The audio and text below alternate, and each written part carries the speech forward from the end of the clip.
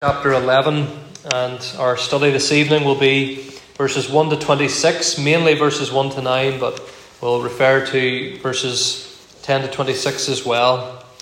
Just thinking simply this evening of the Tower of Babel. The Tower of Babel. Well, as I said earlier, tonight marks something of a milestone in our study of the book of Genesis, as we come to the end of what's widely regarded as the second major part of the book.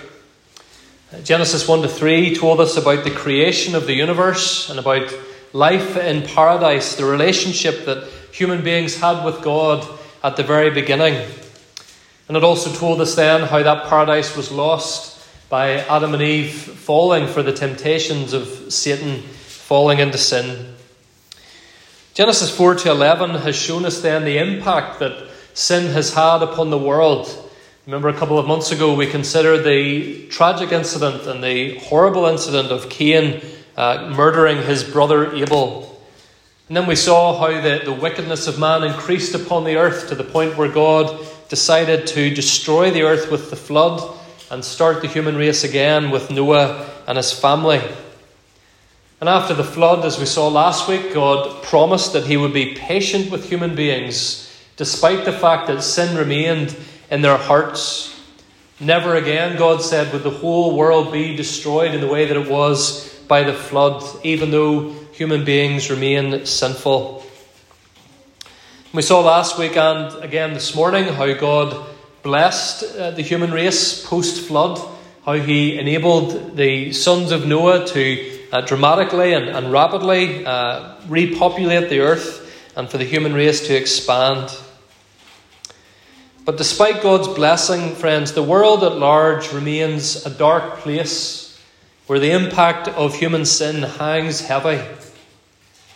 And for that reason, the book of Genesis is about to turn our attention away from the world and the darkness and sin of the world. And instead, when we come back in due course to Genesis, we'll see that the focus, the camera zooms in more tightly than ever, if you like, on one particular family. A family that God is going to use to bring redemption into the world. He does that, of course, through the family of Abraham, or Abram as he was known at first. But before focusing on the life of Abraham, Genesis 11 shows us one more example of humanity's pride and sin. It's symbolized for us in this place called Babel. Babel is the same location that eventually became known as Babylon later in the Bible. And you could say that the entire history of humanity, the entire history of the world is symbolized in two cities. The city of Jerusalem and the city of Babylon. Jerusalem is the city of God's people, the people that came through eventually through the line of Abraham. Jerusalem was where God's people gathered, where they worshipped him, where sacrifice was offered in his name, and eventually where our king came and died outside the city gates to save his people. Babylon, on the other hand, as we were thinking even in our reading from Revelation, it is the city of man. It's the city of the world. The city that is against God, fighting God and attacking God's people. And that's why, as we read earlier in Revelation 18, we see that strong word of judgment against Babylon. But Genesis 11, friends, shows us that Babylon is a defeated enemy. And that despite man's pride, God will eventually get the final say in this world. And so let's think first of all this evening about the arrogance of human ambitions. The arrogance of human ambition. As we saw this morning, Genesis 10 tells us about the nations scattering across the earth. But we have to turn to Genesis 11 to see how that scattering actually happened. If you look at verse 1 of Genesis 11. Now the whole earth had one language and the same speech, or the same words. So what we're about to read here explains what we've read in Genesis 10, because in Genesis 10 we read about nations and languages. And so here in Genesis 11 we're being told what happened to cause those nations and languages to spread. Notice verse 2. As people migrated from the east, They found a plain in the land of Shinar and settled there. The plain of Shinar is about 50 miles south of modern-day Baghdad in the land of Iraq, between the two great rivers, historically speaking, the Tigris and the Euphrates. Notice it says there in verse 2 that as people moved there, they settled there. They settled there. People moving east, we've seen already, is a bit of an ominous sign in the book of Genesis. Adam and Eve were forced to move east when they were banished from Eden. Cain had to move even further east because of his sin of murdering his brother. And these people again move east, and that's an ominous sign in itself. And even more ominous is the fact that having moved to this plain in Shinar, they stay there, they settle there. In fact, verse 4 shows us that they specifically do not want to scatter. Look what it says in verse 4. Come, let us build ourselves a city and a tower with its top in the heavens, and let us make a name for ourselves, lest we be dispersed over the face of the whole earth. These people want to stay together and they want to make a name for themselves. Whose name isn't mentioned in their plans? God's name. God's word, God's will is ignored in the plans that these people make. Because God, of course, had specifically commanded human beings after the flood, Genesis 9 verse 1, be fruitful and multiply and fill the earth. Fill the earth. Same command that he had given to Adam in the beginning. Fill the earth. Don't just stay in one place. Scatter. As my image bearers, go and reflect my image and be my image bearers all across the earth that I have made. And instead of that, these people decide we're going nowhere. We'll stick together and we will live for the glory of our own name. And so they set about creating this city and the tower that went with it. And this would have been at a time in history when civilizations were beginning to develop larger cities and dwelling places. And it has to be said that what these people began working on was very impressive. It's a good example, most likely, of the expertise and the imagination and the technological innovation of the ancient world. We tend to think, we're very ignorant, we tend to think that people who lived thousands of years ago were all very inferior and really very stupid compared to us. That they just all lived in caves or tents and really didn't accomplish very much. And you have to wait until electricity came along and the internet came along before anything important or exciting really happened. Well, of course, that's not true at all. If you take time to read about the ancient civilizations like Mesopotamia or Babylon or Egypt, you realize that these people were very intelligent, very ambitious, and they created all kinds of amazing things.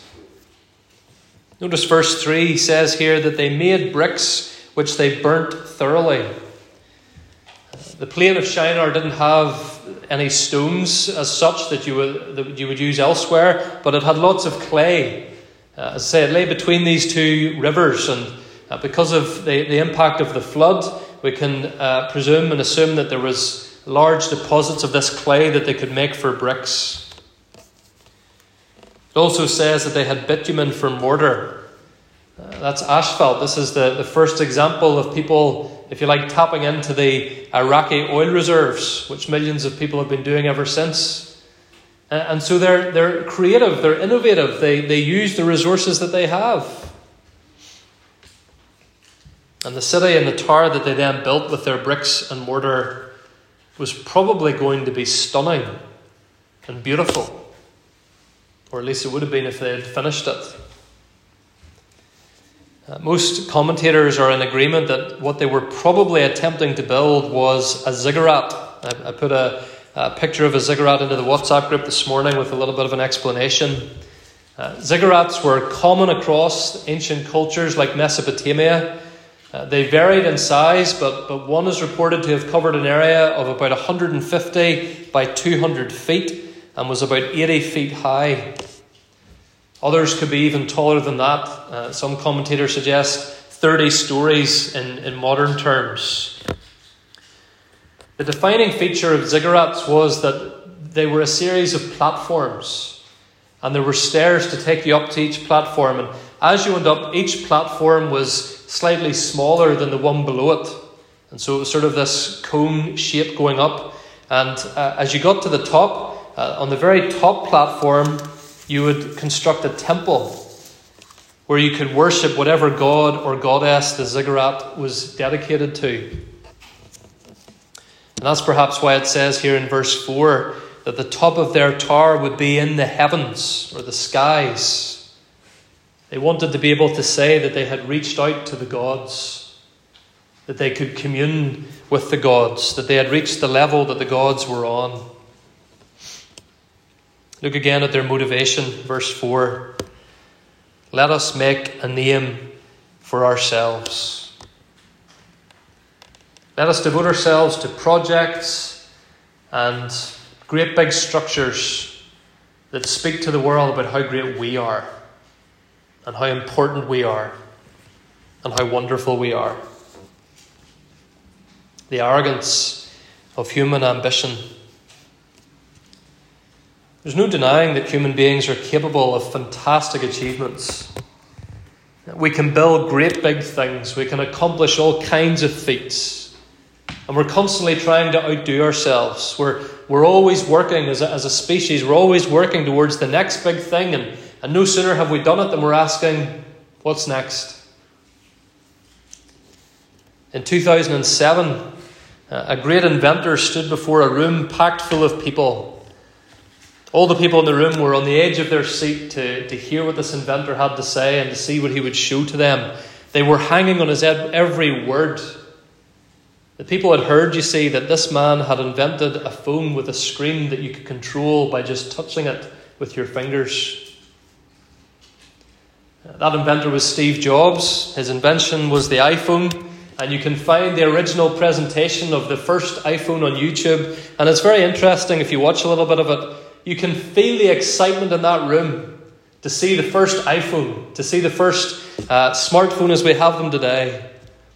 And Steve Jobs got a round of applause for just doing simple things like swiping up and down or making a phone call or playing a video on this new device. That's just part of life now. Our children will never be amazed by that. They'll be asking, what's next?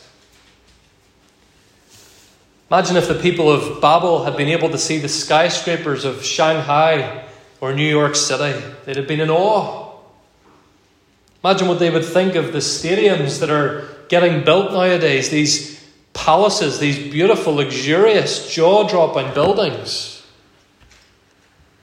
We've walked on the surface of the moon. We've landed robots on the surface of Mars and beamed live footage of a different planet back to our planet. We've created stunning images on canvas or on film. We've jumped and run and flown higher and faster than anyone thought possible. We've invented hip replacements and cancer treatments and COVID treatments. Human beings are capable of great and amazing things, friends. But the sad thing is that more often than not, human beings are concerned to make a name for ourselves rather than give glory to the name of God. You know, I enjoy playing football and used to enjoy watching it as a Manchester United fan. But football is a religion for many people. You hear the way commentators talk about it during the match. For these players tonight, the chance of immortality. What does that mean? Making a name for ourselves. Politicians and the things they choose to prioritise or to talk about, so often it's about making a name for themselves. As a Prime Minister or President comes towards the end of their time in office, the word legacy begins to get used. What will they be remembered for? What should they spend their time on so that they make an impact in the history books? And what about you and me? Are we living, friends, to make a name for ourselves? Is your goal to be able to say, I earn this much money? I've taken my family to this or that holiday resort. Our church has this many people. I've seen this, been there, done that. All without a thought for God and what He commands and what He demands of our lives. The arrogance of human ambition, leaving God out of the picture, not considering what His word and His will has to say. So having thought about the arrogance of human ambition, I want to think secondly about God's perspective on humanity united. God's perspective on humanity united. Verse 5 is the turning point in the story of the Tower of Babel. Look what it says. The Lord came down to see the city and the tower which the children of man had built. Now, if you're not a fan of ironic humour, you're really not going to understand this verse. But the whole point of it, friends, is to emphasise how small, how laughable, how insignificant this tower is in God's sight. Here's this great tower. It's taken these people an awful lot of time and energy and thought to get together. Look, we've made our bricks out of clay and we've figured out how to use bitumen for our mortar. And oh, look at this. We're going to paint this platform this colour. We're going to paint the next platform that colour. And it's going to reach to the heavens. God says, where exactly is it? I need to come down and have a good look here and see where this great tower is. Oh, that little thing. Oh, right, okay, good job. Well, you've given that a good go. This is God's perspective on the best efforts of combined humanity. Is that the best you can do? Parents, have you ever been called into one of your little toddlers' bedrooms or maybe outside where they're playing and they're very excited for you to come and see something that they've been working on? Maybe they're very pleased with a messy little drawing on a page, or they built their blocks up in some particular way and they plead with you to come and look at it. And you sort of have to summon your best "I'm very impressed" tone. And of course we love our children very much, and even those little accomplishments that they're so excited about, it means something to us that they're that excited. But there's something of that sort of anti-climax, the greater looking down on the lesser and not really seeing anything of any significance in this passage. And you see, friends, that's what our God sees when He looks at even the very best, the most impressive of what man has accomplished. He has to look very hard to see anything at all. Man rises up with all his might, and then he falls away. I've already mentioned some of the great civilizations of the ancient world, civilizations that took shape very soon after this incident at Babel. Mesopotamia and Egypt, Greece, Rome. What happened to them? They crumbled. As they indulged in their wealth, their food and drink, their sexual appetites, as they walked around their gorgeous buildings and their pagan temples, suddenly the enemies were at the gate and it all came tumbling down. In the 20th century, we saw the rise of Hitler and Stalin, evil men, but ambitious men who achieved incredible, albeit dreadful things. But now they're gone. So much for Hitler's 1,000-year Reich. The cause they proclaimed has died with them. And yet, friends, the arrogant, rebellious pride of human beings continues today. As said, politicians insist on making pronouncements about all the great things they're going to achieve. We're going to solve climate change. Really? We're going to eliminate poverty. You sure? Poverty's been part of human existence for thousands of years. Some people, the only cause they're interested in championing and fighting for is their own. My body, my choice. I'm free to make my own decisions. I define my identity. And people march under that banner and people speak of being united under those causes. And you're not going to tell us what to do. Look at all that we're achieving. Look at how the world is celebrating us. The God who made us and rules over us has to really stoop down to see anything of any significance going on. He doesn't see anyone or anything that comes close to threatening him or reaching him or impressing him. And he sees very few who are calling upon him. It's as the psalmist says in Psalm 14 verse 2, "The Lord looks down from heaven on the children of man to see if there are any who understand, who seek after God. They have all turned aside. There is none who does good, not even one." In Isaiah 14, Isaiah announces God's rebuke and judgment upon several pagan nations, similarly to what we read from Zephaniah earlier. And of course, one of the nations that Isaiah pronounces judgment on is Babylon. Here's what Isaiah has to say to the king of Babylon, Isaiah 14 verse 13. "You said in your heart, I will ascend to heaven. Above the stars of God, I will set my throne on high. I will make myself like the Most High. But you are brought down to Sheol, to the far reaches of the pit. Those who see you will stare at you and ponder over you. Is this the man who made the earth tremble, who shook the kingdoms?" 1 minute he's up, the next minute he's gone. You see, the natural inclination of the world is we can reach God, or in some cases we are gods. This was the temptation that Satan laid before Adam and Eve right at the beginning. You can become like God, but we can't. Our best efforts are feeble. God has to look down a long way to see any of them. You can't reach God by building a tower of good deeds. You can't reach God by building up a lifetime of achievements. You can't become like God by becoming the fittest, the most beautiful, the most accomplished, the most popular. All our efforts, friends, are a drop in the ocean compared to the greatness, the majesty, the holiness of God. He is God and we are not. He is holy and we are not. He is eternal and we are not. But whilst the perspective of God is a rebuke for arrogant, sinful human beings, it's also a great encouragement, friends, is it not, for us who are Christians? So much of our world is set against God so much of the time.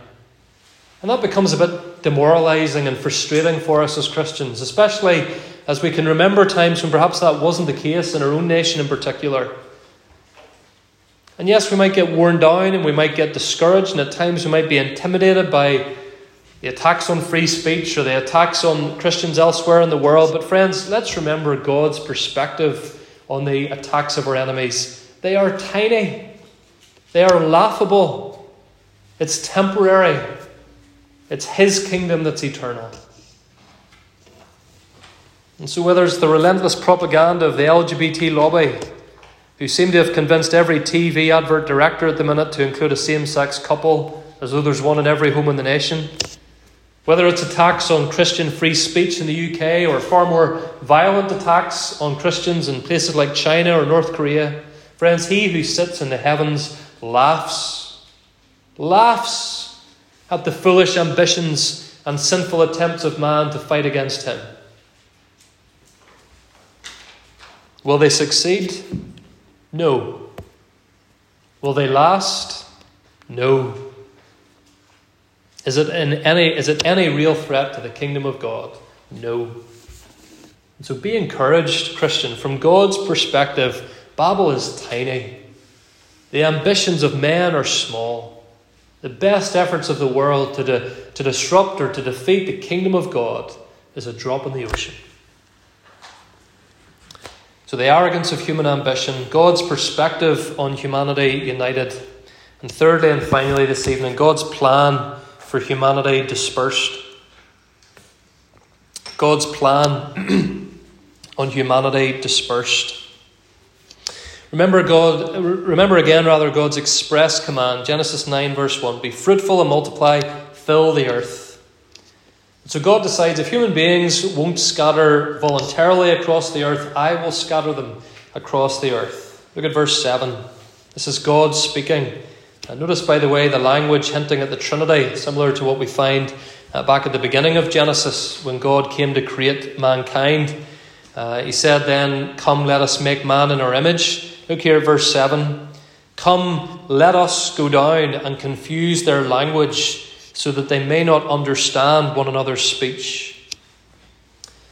And again here there's humour in the passage. In the original language, the Hebrew, the phrase, "Come let us make bricks," that's what the men of Babel said, "Come let us make bricks."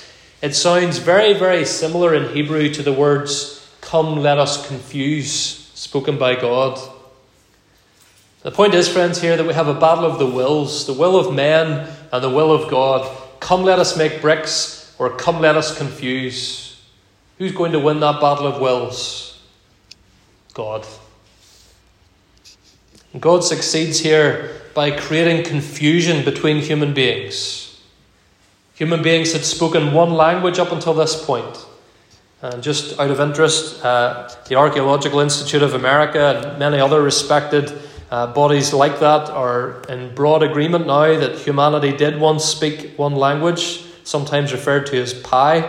You can look that up when you go home. But so there was one language at the beginning. The Bible tells us that. Even secular sources agree with that. But now suddenly God creates multiple languages. We don't know how he does this, but he does it. All of a sudden people cannot work together because they can't communicate with one another. Some of you think, that's my workplace tomorrow morning. But so the people here are forced to disperse because they cannot understand one another anymore. And so they scatter and they become the nations filling the earth that God has always intended them to be. Why does God do this? Why does he... Obviously it's a form of judgment, but why does he bring this judgment in this particular way? Well, for one thing, friends, a healthy friction should exist between the nations. And by that, I do not mean violence or war, but there is such a thing as healthy competition between human beings. Think of scientific discoveries, for example, or sporting competitions, the World Cup, the Olympics. Diversity can be a great thing. It can be an enjoyable thing. Some of you perhaps have had the opportunity to travel to completely different cultures from our own. And it's humbling and it's interesting, and you learn from other people living in a completely different nation to our own. And God is glorified in the diversity of the nations. That's one of the reasons he scattered them here at Babel. But there was another reason that God dispersed them. If you look at verse 6. The Lord said, "Behold, they are one people, and they have all one language, and this is only the beginning of what they will do. And nothing that they propose to do will now be impossible for them." Now we need to understand what God means by that. He is, of course, in no way threatened by what human beings might accomplish if they remain united. What he's actually saying here is that human beings are a threat to themselves if they continue to work on these ungodly ambitions together. Scattering of the nations, friends, is a limit. It is a restraint on the damage that human beings could otherwise do if they were fully united. The more human beings tend to concentrate power, resources, ambitions, oftentimes the more damage that is done. Again, think of it's a what would you say, a drastic example. It's an extreme example, but nonetheless, think of Nazi Germany. How so many thousands, if not millions, rallied under Hitler's banner. Look at the Chinese Communist Party today. Look at Russia with power and plans concentrated in the ungodly hands of a few, and of Vladimir Putin in particular. When human beings create big government and big plans and big ambitions, friends, the results can be catastrophic because human beings are sinful. I'm not saying that political or economic or academic cooperation between nations or governments is always wrong. Of course not. There are many situations where it is perfectly good and sensible and beneficial for human beings to work together across borders and across political divides. But we have to be very careful. Many of the nations, including our own today, are nations with a Babylonian worldview, with globalist ambitions. Organisations like the European Union or the WHO, They're run by people with a particular worldview. They believe the same thing, essentially, that the people of Babel believed. We can make a name for ourselves. We can solve our own problems. Human beings are basically good, and so human beings need no saviour other than ourselves. That is the dominant worldview of many of the most influential politicians, business leaders, media and cultural influencers in our nation and others like us today. And God scattered the nations of Babel, friends, to keep that worldview in check, to stop humanity from getting any worse. And Revelation and other passages in the Bible would suggest that one of the signs that Christ's return is imminent is if one united effort of human beings, one united government of human beings begins to wreak havoc and destruction in the world. That is one of the signs of the imminent return of the Lord Jesus Christ. And until then, it is kept at arm's length. It is limited by the scattering of the nations. But there's another aspect to God's scattering of the nations, and in many ways a more positive one. And that is that God scattered the nations at this time to unite them eventually on his terms. God scattered the nations to eventually unite them together on his terms. As I said at the beginning, Genesis 11 brings us to a bridge point in the book of Genesis. Up until now, we've been concerned largely with world events, creation, the flood, Babel. But what's the next thing that Moses is going to tell us about for the rest of the book? One man's family, Abraham. And as we'll see when we pick up our studies at the end of Genesis 11 and on into Genesis 12, the reason that we will focus on Abraham is because God has not turned his back on the nations. In fact, it's precisely because he cares about the nations that he's going to call Abraham and make promises to Abraham. The name Abram, which is his original name, means exalted father. God changed his name, of course, in Genesis 17:5 to Abraham. And Abraham means father of many nations. And through Abraham, God is eventually going to provide a way for the nations to be united again, not in arrogant projects like Babel, but united in glorifying and worshipping and praising the Lord Jesus Christ, the Son of Abraham, the King of all the nations. The Bible finishes by giving us a glimpse of the nations properly and fully united, the new Jerusalem. Remember the two cities, Babylon and Jerusalem. Revelation 7 verse 9. After this I looked, and behold, a great multitude that no one could number, from every nation, from all tribes and peoples and languages, standing before the throne and before the Lamb. People from all tribes and nations and languages, crying out with a loud voice, a united voice once more. Salvation belongs to our God, who sits on the throne, and to the Lamb. That's where history is headed, friends. This is the great truth that we gather to proclaim here each week.